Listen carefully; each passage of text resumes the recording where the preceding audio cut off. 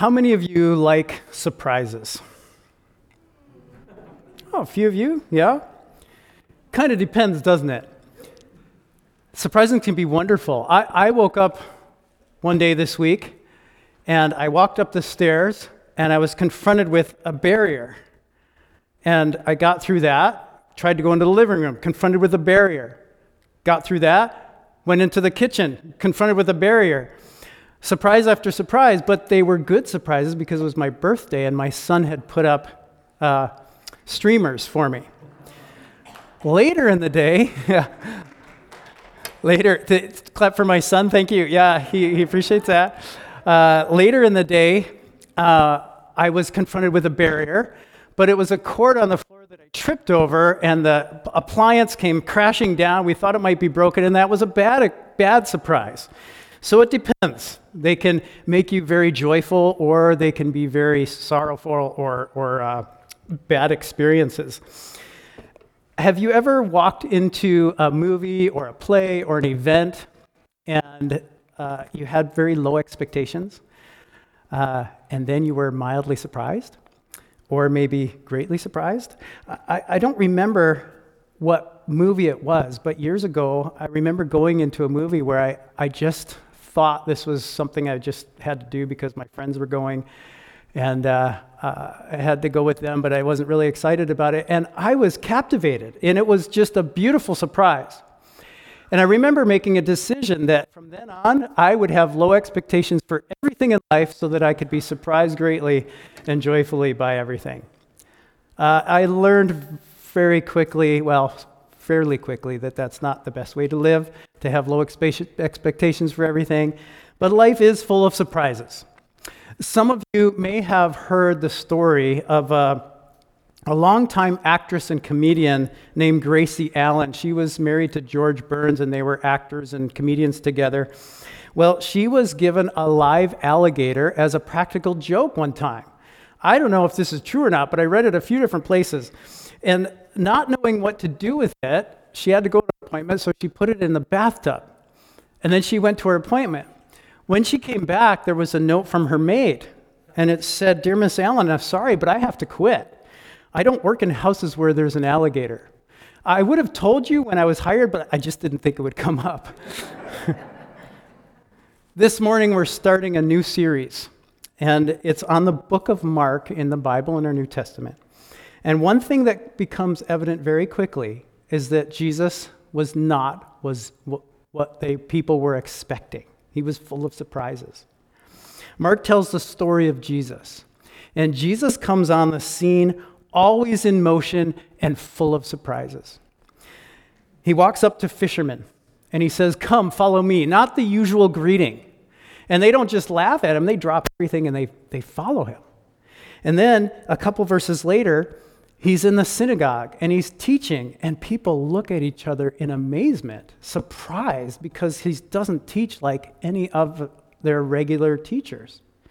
And then without pause, Jesus commands an evil spirit to come out of a possessed man, and it shakes the person violently and comes out with a shriek. And again, the people, they're so amazed. They look at each other and they say, "What is this? A new teaching, and with authority." He even gives orders to impure spirits, and they obey him. Then he goes and he heals somebody of a fever, and the whole town gathers around to have people healed. And yet early in the morning, Jesus gets up before everybody else and leaves by himself. He goes off. He finds a quiet place to pray. And the town gets up. They're looking all over for him. When they finally find him, they're like, "What are you doing? Everybody's looking for you." And this is just a little part of the first chapter of the book of Mark. There are 4 books in the Bible that tell the story of Jesus that we call the Gospels. The 4 first books of the New Testament, Matthew, Mark, Luke, and John. Each of these tell the story of Jesus, of his time on earth, and they come from a different perspective. So the story reads a little differently depending on who you're reading, because they have different personalities and purposes for writing and audiences that they're writing to. Mark is the shortest, and it's the most action-packed. His focus was describing on who Jesus was while he was on earth, who Jesus is, by what he did. And he wanted people to not only understand Jesus, but also to be invited to follow him and to be loyal to him, even and mostly when life is really difficult. Jesus is central to everything we do here at Lakeview Heights because of who he is and what he did when he came to earth as one of us. We spent the whole month, last month in December, celebrating his birth.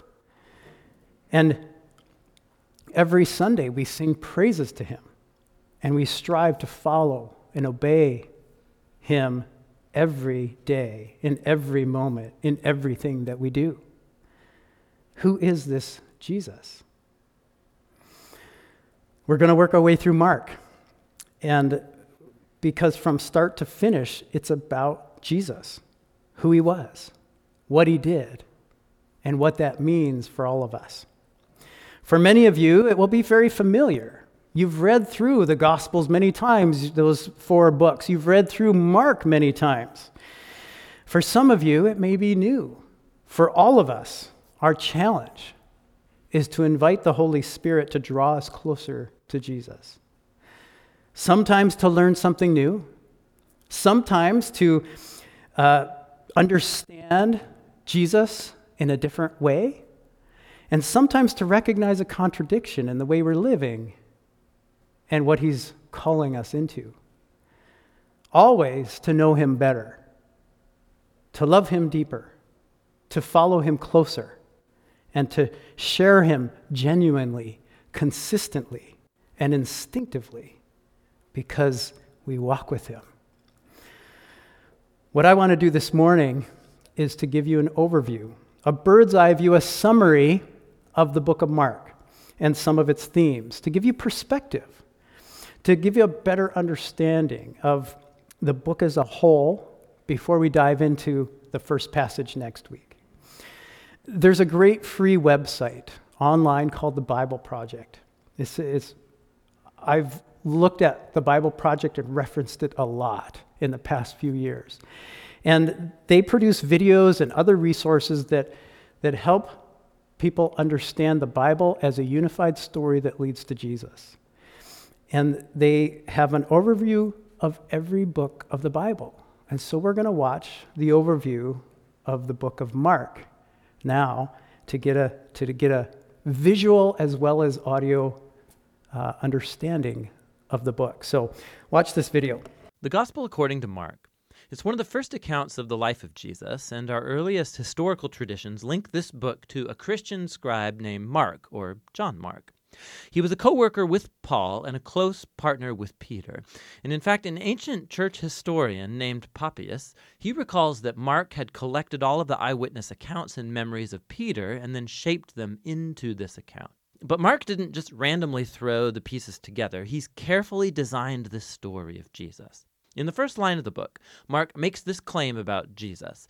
It's the beginning of the good news about Jesus, the Messiah, the Son of God. Now, what's interesting is that this is the only time Mark is going to tell you what he thinks. For the rest of the book, he's going to influence you by simply putting Jesus' actions and words in front of you and showing you how other people react to him. Now, Mark's designed the story of Jesus as a drama with 3 acts. The first one set in Galilee, the third one is set in Jerusalem, and the second act shows Jesus on the way from one place to the other. And each of the acts focuses on a repeated theme. So in Act 1, everybody's blown away by Jesus, and they're wondering, who is this Jesus? In Act 2, it's the disciples who are struggling to understand what it means for Jesus to be the Messiah. And then in Act 3, we watch the surprising paradox of how Jesus becomes the Messianic King. Let's just dive in and you'll see how it unfolds.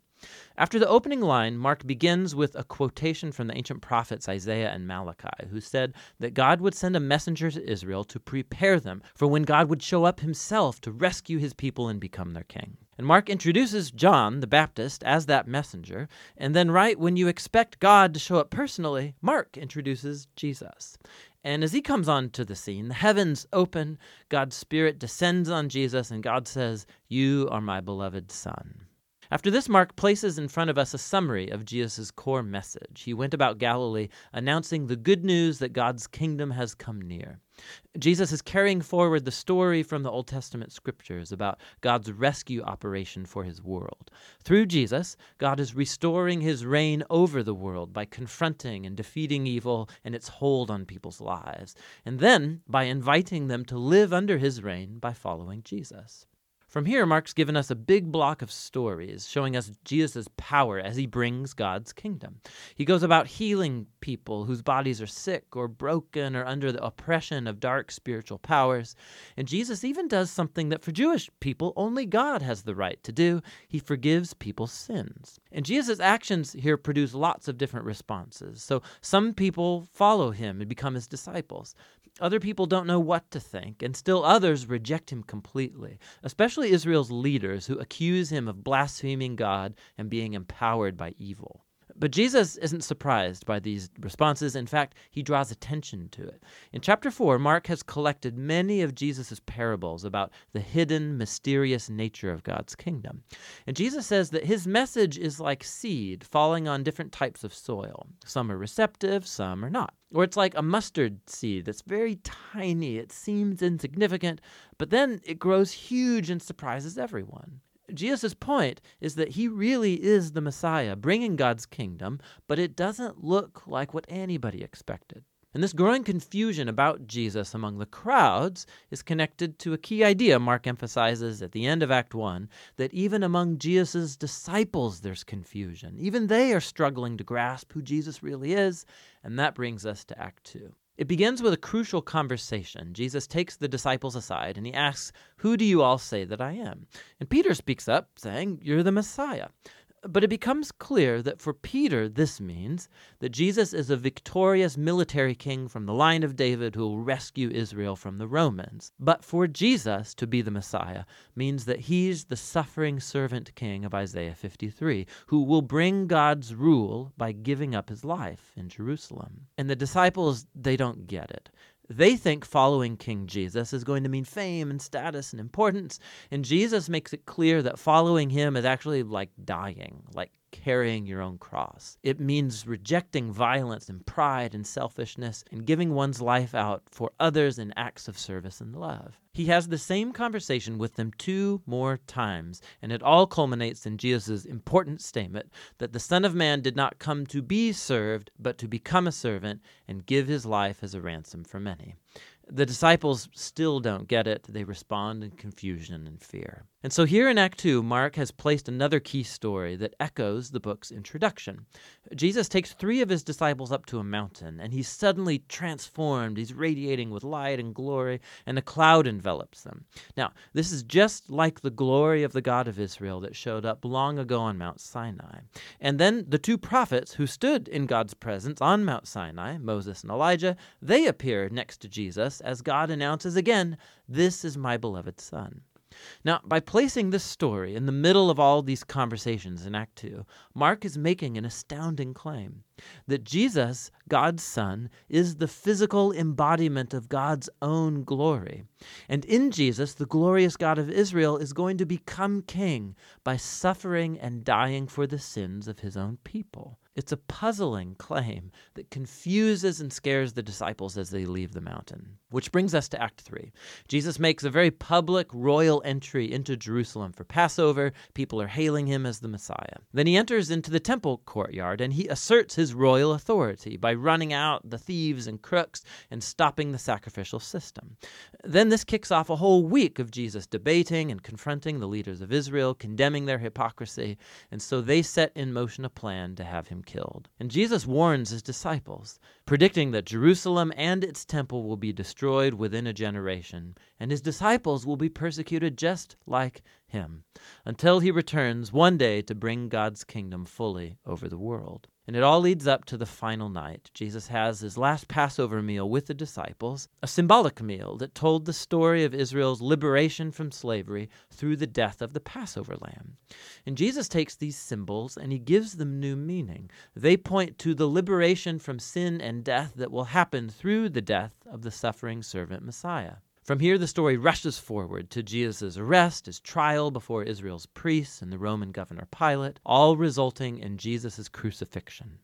And it culminates in a key scene that matches the important scenes from Acts 1 and 2, except this time it's darkness that descends, not a cloud. And instead of the divine voice from heaven, it's Jesus' voice crying out before he dies. And then most surprising is that it's a Roman soldier who sees Jesus die, who grasps and then announces who Jesus is. This man was the Son of God.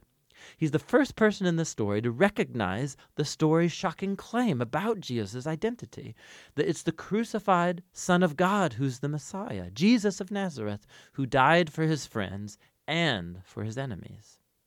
After this, Jesus' body is placed in a tomb, and on the first day of the new week, 2 women from his disciples come to the tomb, and they discover that the tomb is empty, the stone's rolled away, and an angelic man informs them that Jesus isn't here, that he's risen from the dead. And so he orders them to go and tell this good news to the other disciples, that Jesus is alive, that he'll meet them back up in Galilee. And the women, they're freaked out. Mark says that they fled from the tomb in terror, telling no one, for they were afraid. And that's how the book ends, with Jesus' disciples showing the same kind of fear and confusion that concluded Acts 2 and 1. Now, if you look in your Bible, you'll see that the Gospel of Mark has more to its ending, where Jesus appears, he speaks to his disciples, but there's also a note there telling you that that ending is not part of the original book, that it's only found in later, less reliable manuscripts. Now, it's possible that the original ending got lost, or that Mark actually never finished writing his account, but it's more likely that this abrupt ending is intentional to make a point. The entire story has focused on the shocking claim that puzzled Jesus' disciples from beginning to end, that it's the suffering, crucified, and risen Jesus who's the Messiah, the Son of God. That God's love and upside-down kingdom were revealed as Jesus died for the sins of the world. And so this story ends without closure, and it forces you, the reader, to grapple with this very strange and scandalous claim about Jesus. And are you going to run away like the women? Or are you going to recognize Jesus as your king and go and tell the good news? And only you can answer that question. And that's what the Gospel of Mark is all about. I know that's a lot of information. And you can watch it again anytime at home. That's the Bible Project online. But it's a great overview. Jesus asks his disciples, and he asks us, "Who do you say I am?" Mark shows how Jesus proved himself to be the Son of God, the embodiment of God's glory, someone who is fully divine, fully God, and therefore he has authority to forgive sins and to reign as king. But the surprising part of this truth is that he doesn't come and claim his throne through force, through proclaimed fame or power. He does not come to be served, as Mark 10:45 says, but to serve and to give his life as a ransom for many. He came as the unexpected Messiah who claims his throne through suffering and serving with deep, compassionate love. He surprises people, even the disciples who've walked with him, just when they think they know who he is and what he's all about. Jesus says, "Who do you think I am?" And Peter says, "You are the Messiah." And yet a couple of verses later, it becomes evident that he doesn't really understand what that means. And Jesus says, "Get behind me, Satan." If you think you have Jesus all figured out, think again. He will surprise you. He confronts the religious leaders who think that they have God all figured out and know exactly what he wants from them, and they're doing it. He invites the lowliest of sinners. Who do you say I am? Mark shows Jesus always on the move, but never in a hurry. Jesus knows his mission, and he moves towards it with determination and with action. But he notices, and he loves the person in front of him. He stops for the woman who touches his robes to be healed, even though Jairus is begging him to come quicker to heal his daughter who is dying. He takes time for the person in front of him. He touches lepers who are shunned and pushed aside, and nobody wants to be around. And he calls the children that the disciples are holding back because they might get in his way. He calls them to him. Mark exposes us to Jesus by how he lived. And the crucial question that he invites all of his readers is, who do you say I am? Throughout the book, we see some that don't believe in him. Then they reject him. They're offended, or they're afraid, or they're just unwilling to admit that they don't understand, or they're unwilling to change their lives in order to follow him, because that's what he demands. Others are surprised, but they recognize that he is the suffering servant, Son of God, who is king over creation, who invites us to follow him, to know him, to suffer with him, and to serve him, and one day experience the joy of complete victory with him. Who do you say he is? Mark 1:1, the title of the book, the overarching banner of the book is the beginning of the good news about Jesus the Messiah. Because the story doesn't end with the last words of the book. We are part of the story of the good news of Jesus. And the question for everyone today as well as then is, who do you say I am?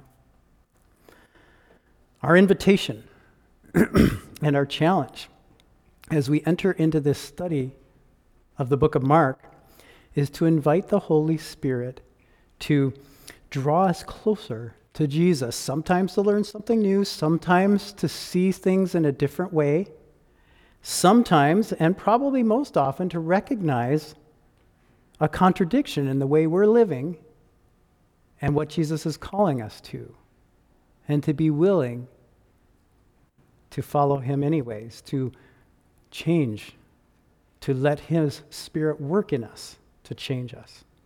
Because who he is and what we believe about him affects everything. We always want to know him better, love him deeper, follow him closer, and share him genuinely, consistently, and instinctively, because he's the most important thing to us. Let's pray. God, thank you for your word that speaks to us every time we read it. If we are open to what you are saying, if we recognize that we don't have you all figured out, because how can a finite being figure out an infinite being?